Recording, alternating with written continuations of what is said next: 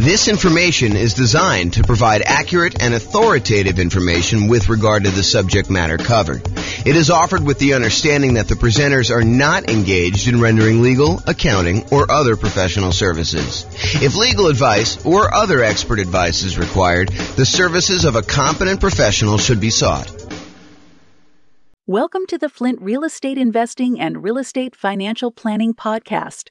Learn all about investing in real estate in Flint, Michigan, with a combination of real estate financial planning and modeling, with numbers specific to Flint, plus syndicated, more generalized recordings of live and pre-recorded real estate investing classes, not all of them specific to Flint.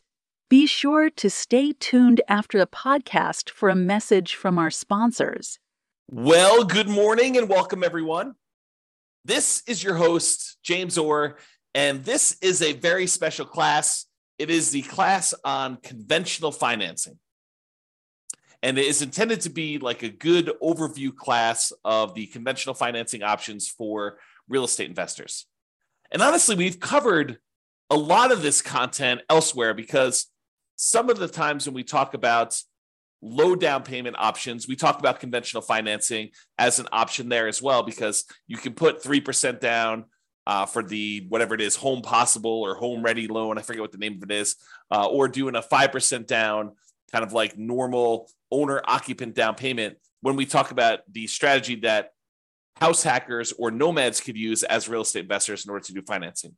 But today we're going to primarily focus on going over conventional financing in the context of putting 15% down on the low end, and in most cases, probably putting 20 or 25% down by choice. You can do conventional financing with as little as 15% down. However, I think a lot of investors are going to choose to bump up to at least 20%.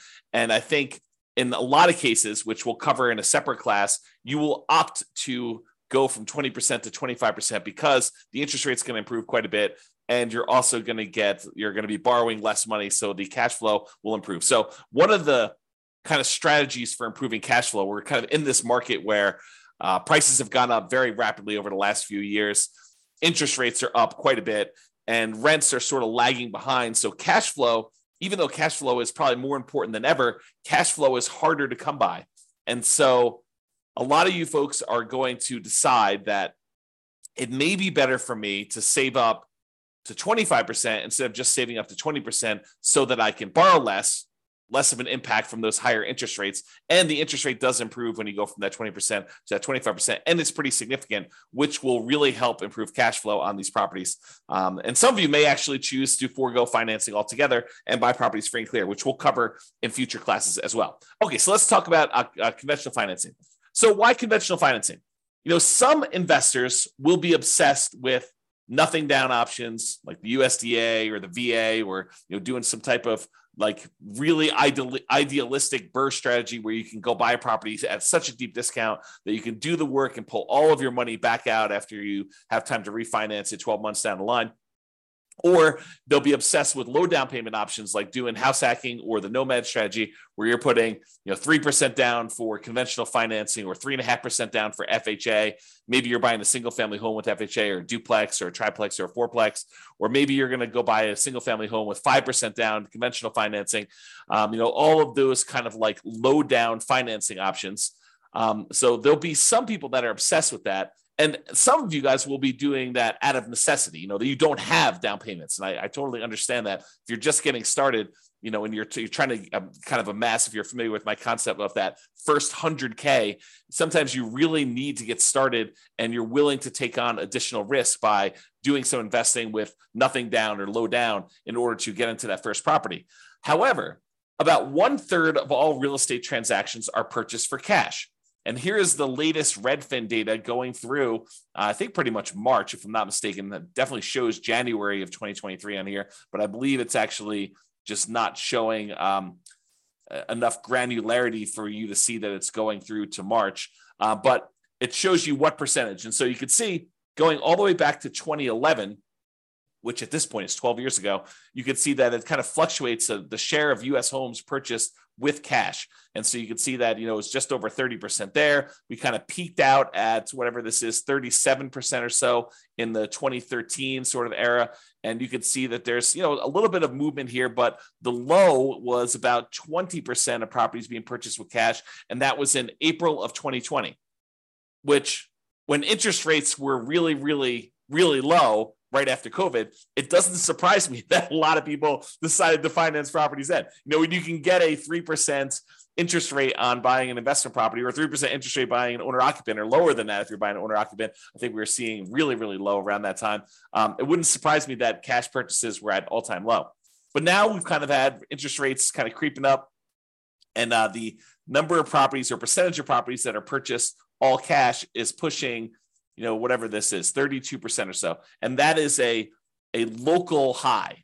We're basically, for the last 9 years, that is the highest we've seen all cash purchases, which if you ever see me do my presentation on how much longer it takes to achieve financial independence, if you wait that really, really, really long time to save up enough money to buy a property all cash, then you buy that property all cash and you save up to buy the next one all cash. And you kind of do that as your strategy to acquire rental properties as quickly as you can, even though it seems like it's really, really long. It's not that much longer than if you save up and put 5% down or 20% down or 25% down in order to buy rental properties, because the cash flow on an all cash purchase is significantly better than the cash flow you're seeing on a 5% down or 20% down or 25% down sort of purchase. And so you get to financial independence not that much slower, in some cases, maybe even faster. So I'll do another class on that coming up here, but realize that it's not as bad as you might think to do all cash as a strategy. Okay, so with that being said, about 1/3 of all these are purchased for cash, and that's been pretty consistent. And there will be investors seduced by the siren song of creative financing.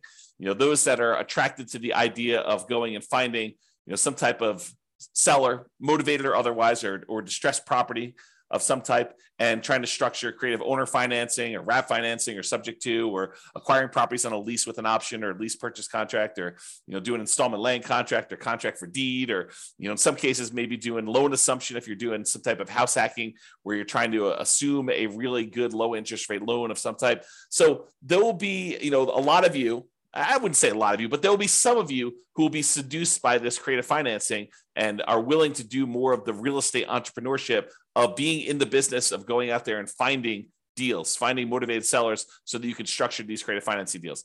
I don't think everybody is attracted to those. I think some people are, and there are some compelling reasons to do it, but it's not the only way to do this. It's not the only way to achieve financial independence. So regardless of which path you choose, I think having this foundational knowledge of conventional investor financing will help you. Whether you decide to do all cash, I think it's helpful to understand the trade-offs you're making by doing all cash versus doing conventional financing. If you're going to go do this creative financing stuff and you're going to be taking over some loans, subject to or wrap financing or whatever, might it help you to understand how conventional financing works, how it's structured, like what the terms are typically for that? I think it's super helpful. So, having this background knowledge, I think will be helpful regardless of whether you do it or not. And a lot of you are going to choose to do it anyway. Okay. So a quick review of the different financing options that we've already covered in various classes, and go dig into those if you want more information. But here is a really quick overview of the other financing options available. First thing we're going to start off with is the entire creative financing family, which is owner financing, wrap financing, loan assumption, rent to own, lease option, lease purchase, the agreement for deed, bond for deed, contract for deed, installment land contract group, and then subject to, where you buy the property and you leave the existing financing in place. So all of those are available to you if you decide to go the creative financing route. And usually you'll find those by doing your own marketing or doing your own legwork in order to find some type of motivated seller. You usually don't find those inside the MLS. There are probably exceptions. I know I bought at least one property outside the MLS subject to before, but it was exceptional. And it was only one. So really, really unlikely for you to find those types of deals there. As far as down payments go, I think it is likely for you to be able to negotiate some low down payment options when you're doing creative financing. And in some rare cases, I think you'll be able to find some nothing down options. Another option for financing would be private money. This is going to grandma, someone who has money that they would be willing to invest in you. and you'll be very likely to be able to negotiate low down payment options on those as well. And in some cases, grandma may not require anything down at all. I would say it's based primarily on relationship and trust and a little bit of negotiating, and the quality of the deal can definitely help, especially with certain private lenders, depending on who you're talking to. The kind of complementary group of financing to private money is hard money. Hard money is money from people who are in the business of loaning money secured by real estate. You are very likely to be able to negotiate a relatively low down payment option with those. In some rare cases where you have an exceptional deal, you can probably be able to negotiate a nothing down option with some hard money lenders. It's usually based on the quality of the deal and maybe a little bit of negotiation. And generally for the hard money, we're talking about commercial properties only. By commercial properties, I mean a property you are not moving into yourself. So it's really hard to do a hard money loan on a property you're moving into, usually because the hard money lenders do not want to get involved in the consumer loan regulations. And so they only want to do loans where you are not moving in. So typically not good for house hackers or nomads if you're trying to do some type of hard money. Private money could totally work with those, and creative financing could totally work with those. But hard money is probably going to be a no-go for trying to structure any type of owner-occupant situation with those. And then the typical ones we use for house hackers and nomads, VA financing. It's a nothing down loan option. It requires you to have VA eligibility, which requires pretty much that you've been a veteran. It can be used for single-family homes, duplexes, triplexes, or fourplexes. It's one of the 2 loan programs that we can easily use for nothing down or low down in order to acquire those multifamily properties up to 4 units. The other one being FHA. So a VA is a pretty good option if you're trying to do house hacking and nomad. I think that's probably one of your first choices for the first loan you get, if you have that eligibility. If you don't worry about it. Move on to the next one. USDA financing is also nothing down, and it requires that it be a rural property. You'll need to check the USDA eligibility map on their website. Just do a search for USDA eligibility map in Google, and it will show you the USDA's website where you can actually go and check to see if a property is considered rural for the sake of getting a USDA nothing down loan on that. So it's not usually going to be in major cities. It'll be on the outskirts. So you may have to drive. So if you're really looking for a nothing down loan program, it may mean that you're commuting to wherever you work or anything like that in order to be able to get the nothing down option, which is completely fine. That is a sacrifice I think a lot of investors are willing to make and should be willing to make. So those can only be used for single family homes and is nothing down loan program. Then there's FHA financing. That's usually 3.5% down. You can put more down, but I'm showing you the minimums. And FHA is the other one that allows you to buy single family homes plus duplexes, triplexes, or fourplexes in order to acquire those properties. Especially if you're doing house hacking or you're doing nomad strategy, both of those work great for those. All of those so far, the VA financing, the USDA, and FHA, all require that you owner occupy the property. You need to move into one of the units, or the only unit if it's a single family home. So you're required to move in. And then conventional financing, if you're putting less than 15% down, you will need to owner occupy. If you're putting more than 15% down and you're getting a non-owner occupant loan, you can buy those without moving into them. And so a lot of real estate investors are going to be using conventional loans to buy their non-owner occupant investor loan type properties where they're not required to move in. Now, if you do move in, you can get owner occupant financing, which has much better interest rates, and you could do as low as 3% down or doing more commonly the 5% down conventional financing program to do that. And it's usually only for single family homes unless you get up to a much higher down payment for those. All right. And then usually there's in some markets, there is down payment assistance available, and that is often combined with FHA. And it may help you kind of offset some of the down payment or all the down payment, depending on the program that they have there. So usually for nomads or house hackers, that could be an additional strategy. There may also be in your local marketplace local banks or credit unions that offer low down payment and nothing down loan programs. From time to time, we see those as well. Okay, so that's a review of all the different financing options that we've covered before in other classes. This is the creative financing, which I just covered before, so I'm not going to cover it again. And now let's talk about conventional financing, and specifically conventional financing for investors putting at least 15% down. So you could go and do these for nomads or house hackers. You could move into the property and live there if you wanted to. However, realize that is not the norm.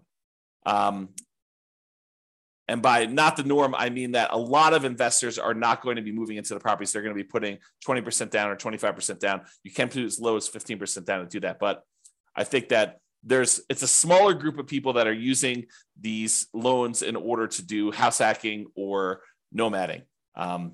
Even though I'd like to change that. I would like to have more nomads and house hackers use conventional financing. All right, so conventional finance here primarily talking about Fannie Mae or Freddie Mac. They're quasi-government organizations, is my understanding. Go talk to your lender if you really want to do, or search online. But they are, my understanding is they're sort of like government-ish sort of programs, but they're not actually government loans. But I don't know. I'm not sure I understand all the nuances of that, but you can go look it up if you want to. We typically use fixed interest rates when we do these.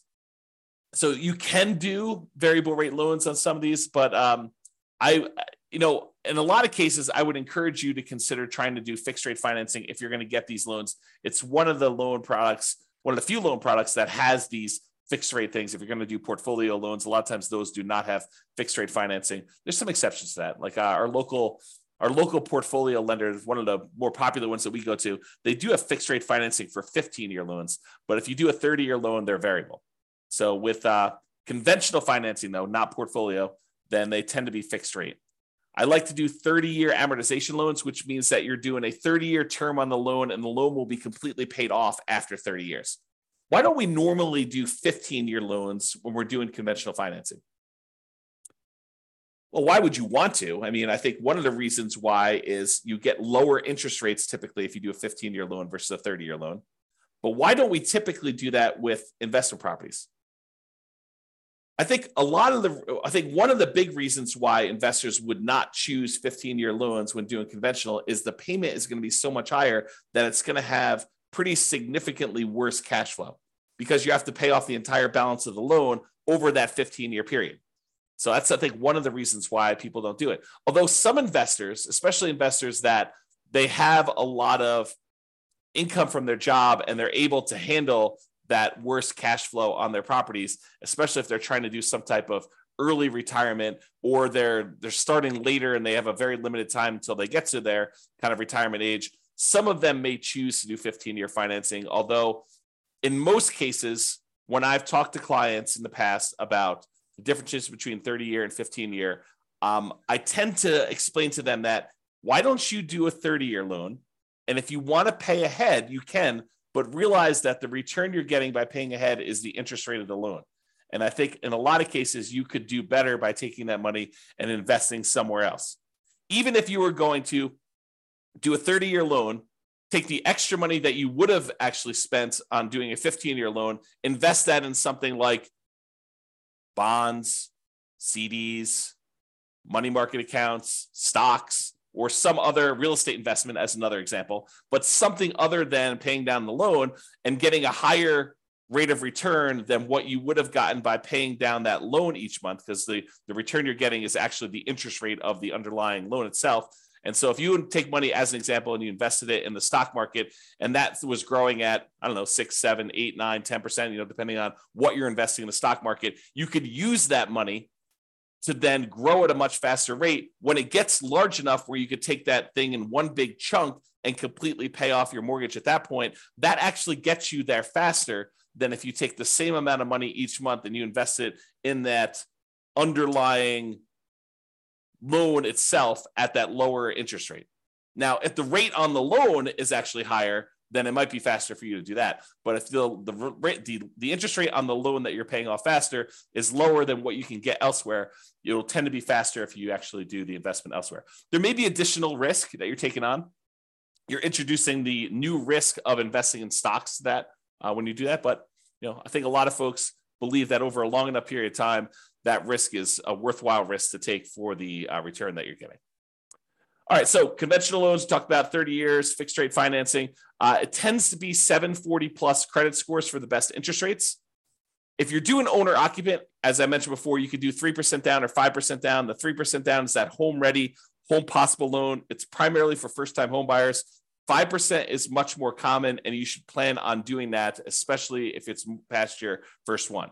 So you might be able to do 3% for the first one, but you're probably going to be doing 5% for subsequent ones, especially if you're doing like a nomad strategy where you're buying a property, moving in, living there for at least a year until you save up your next down payment, then converting that one to a rental. Then you're actually going to go buy a next one with 5% down and repeat this process. You probably should be planning on 5%, not 3%, even though you can maybe do the first one for 3%. Okay. Now, if you're doing the non-owner occupant ones, it's usually 15% down at a minimum, and that's going to include PMI. Now, PMI, if you remember, is private mortgage insurance. It's the insurance that you pay to protect the lender in case you default. So the lender basically is like, hey, I really would prefer that you put 20% down to buy this rental property. However, you seem insistent on wanting to put 15% down. So I'll tell you what, I will make you a loan with allowing you to put 15% down. It's going to be a slightly higher interest rate. And I want you to go to this third party and pay them to protect me in case you default. I feel comfortable that if you put 20% down and property values move around a little bit and you stop making payments for whatever reason, and I have to come in and I have to foreclose on you, and then I have to go hire a real estate agent and a handyman to go in and fix up the property and a real estate agent to go market it and sell the property, I think I can get most, if not all of my money back if you put 20% down. You put 15% down, I'm not so sure. I think it might be close depending on what happens in the marketplace and what you end up doing. And so I want to protect myself. And the way I protect myself is I have you pay a third-party insurance company that will pay out if I actually need to foreclose on you and I sell the property at a loss. So they're the ones, third party, that's protecting the lender in case you default. So if you decide to put 15% down, the interest rate's going to be higher. It's a little risk premium baked into there from the lender, and they're going to insist on you paying PMI. Okay. If you put 20% down, the interest rate gets a little bit better than doing 15% down, and you don't have PMI. So it actually improves cash flow quite a bit going to that 20%. And the interest rate will improve significantly more if you go from 20% to 25%, which is why a lot of real estate investors will choose to wait that extra time, save up 25%, and put 25% down. Okay. All right. With that being said, you could typically get 10 non-owner occupant conventional loans per Social Security number. And I worded that oddly. The way I understand it, and check with your lender to make sure that this is true for you, and this is actually the regulations, but my understanding is it's 10 loans, period, if you plan to get your next non-owner occupant loan. So imagine for a minute, you bought a house to live in, then you went and you bought 9 rental properties, and you're trying to buy your 11th property. Those 10, the one you live in, and the 9 that you have as investments, they would all count as financed properties if you still have loans on them. And so you would not be able to get your 11th conventional loan if you're trying to do that as a non-owner occupant. Oddly enough, in that same situation, if you were trying to buy that 11th property as a property to move into as an owner occupant, you would be able to get it because there's no limit on you doing it as an owner occupant. This limit only applies to investment properties. Okay, so that does count. Now, some real estate investors, some couples who know, they're definitely going to be getting more than 10 conventional loans. Maybe they've got a huge stack of money resources that they're already planning on using for down payments, and they know that they're going to be doing this. They may choose to start filing their taxes separately, getting their accountant or CPA to start doing 2 separate tax returns. And then the individual spouses will get loans in their own names so that they each can get 10. So imagine for a minute, you've got 2 very high earners with a lot of resources, a lot of down payments saved up, and they know they're going to want to get 15 loans.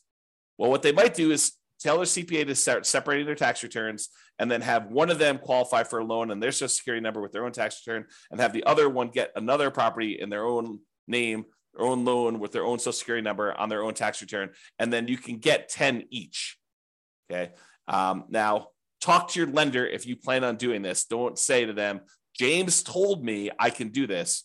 You want to make sure that the lender you're using and the underwriter they're using is going to say, yes, that is how I'm interpreting the regulations and the guidelines. And yes, that would work for us in our kind of like loan situation. So before you go through all this extra work of doing that, realize that's there. Now, if you're not going to get more than 10 conventional loans, you don't need to worry about this.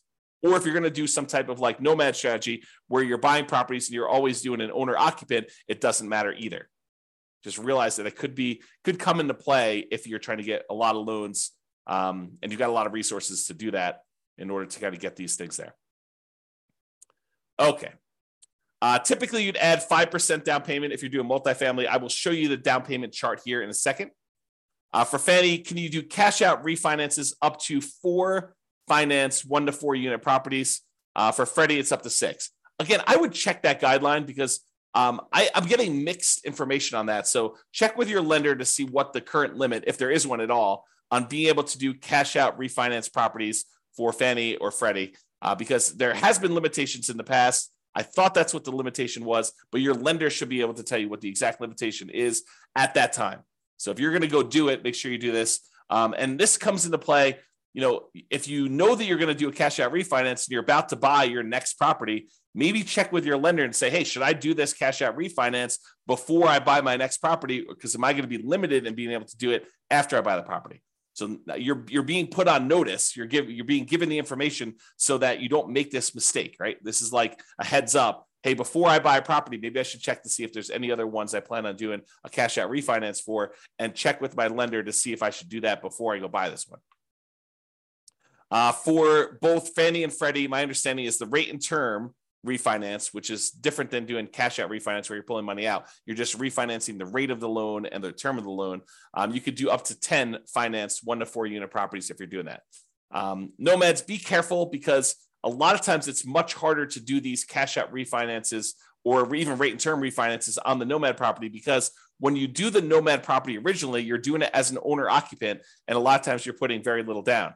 Well, realize you got to wait until you have significant amounts of equity in your property. And when you go to do your rate and term refi, you're now refining it usually as a non-owner occupant, as an investor, and you get an interest rate hit on that as well. So a lot of times we're doing these loans on nomad properties with the intention of holding on to them for a very long period of time or paying them off very strategically.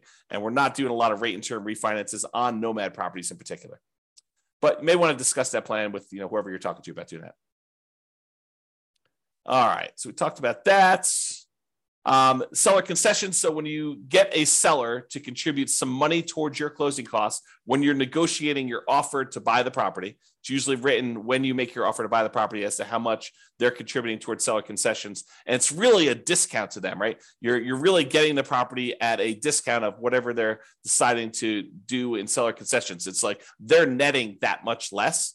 So if you ask them for 2% in seller concessions, realize you're asking them for a 2% discount. So you may want to think about that when you're doing that. So when you're doing these loans, though, the maximum seller concessions you can get for doing these conventional loans varies between 2% and 9%.